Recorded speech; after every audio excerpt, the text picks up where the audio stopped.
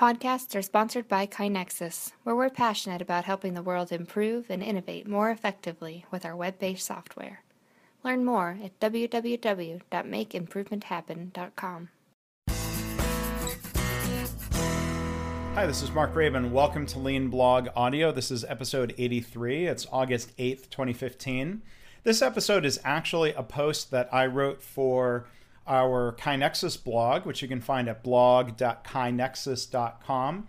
Or if you want to find a link to this specific post, you can use leanblog.org/audio83, and you'll be automatically forwarded to see the post and any of the links that I mention here. So this episode is titled Practice. We're talking about practice? Yes, practicing lean. Now, Allen Iverson was a legendary NBA point guard and scorer who played from 1996 to 2011. Now, in a 2002 news conference that still appears regularly on different ESPN shows, Iverson responded to criticism that he missed practice due to injury, and he somewhat indignantly asked over and over some variation of the question, we're talking about practice? Now, Iverson wasn't complaining about having to practice, but more about the media's insistence on asking questions about practice, which is a topic he apparently didn't think was too interesting to talk about. Here's part of that press conference. Practice? We're talking about practice, man. We're talking about practice. We're talking about practice. We ain't talking about the game. We're talking about practice, man. When you come in the arena and you see me play, don't you? Absolutely. You see me give everything I got, right? Absolutely. But we talking about practice right now. But it's an issue that you're we talking about practice. Man, look, I hear you. It's funny to me too. I mean, it's strange to me too. But we talking about practice, man. We're not even talking about the game, the actual game, when it matters. We're talking about practice.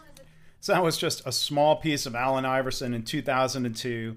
Yes, we're talking about practice. Practice is certainly important. Now, maybe not when you're already as good as Iverson was, but for most of us, and talking about lean, we're getting better through practice. We make mistakes, and hopefully we learn from them. Yes, we can learn through our own reflection, but I think we learn more when we're coached or mentored by somebody who's more experienced than we are. I think this is true for basketball, and again, this is true for lean. So we talk about practice, talk about practicing lean. I've been studying and working with lean for 20 years now, since I graduated from college. As it turns out, my career has two equal halves, with the first 10 years focused on manufacturing and then 10 years exclusively in healthcare. Now, hitting that milestone, I've been reflecting a lot about my own work, my teaching of others, and my writing. And I guess I've been thinking about my practice of lean. And yes, we're talking about practice. I've been thinking about how if we look back, for most of us, our first year of lean or continuous improvement was probably the time when we had the lowest level of understanding of lean. We've all made mistakes in the early days with lean due to things we misunderstood, things we weren't taught properly, things we did clumsily. So yeah, we're talking about practice.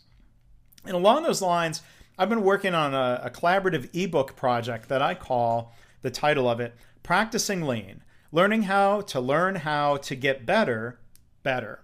Now, I've written a few chapters with my own reflections. If you want to learn more about the book, you can go to leanpub.com/practicinglean, or again, go to leanblog.org/audio83 for an easy link. Now, I've written a few chapters of the book with my own reflections. I've also invited other people I know to contribute a chapter with their own first-person account of early mistakes and lessons learned. So the ebook will be added to and updated over time. Those who buy it now or early will get updates over time, and those who buy it now will get a better price than you will over time. The price will creep up gradually as more content is added, but again, if you buy early, you don't pay more to get those updates. Now, proceeds from the project will go to my good friends at the Louise H. Batts Patient Safety Foundation. And you can read the entire introduction and first chapter online, or you can download it. Here's an excerpt.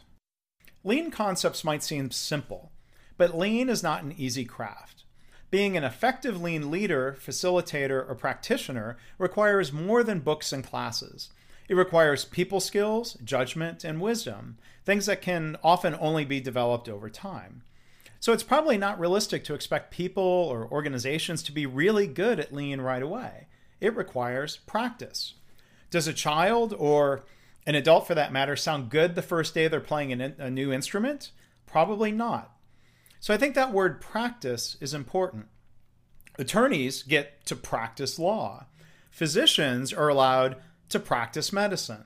Now think about that. If you're a lawyer's first case or a surgeon's first procedure, you want to try not to think of the sound of an awful screechy violin being played by a new student when you think about that lawyer or that surgeon being new at something. There are many imperfect words that get used to describe a person or an organization that's utilizing lean methods and mindsets. These include doing lean, which incorrectly implies that it's just action and not a different way of thinking. The phrase lean thinking sort of implies that action isn't really important. Implementing lean, that phrase mistakenly implies that you'll be done at some point.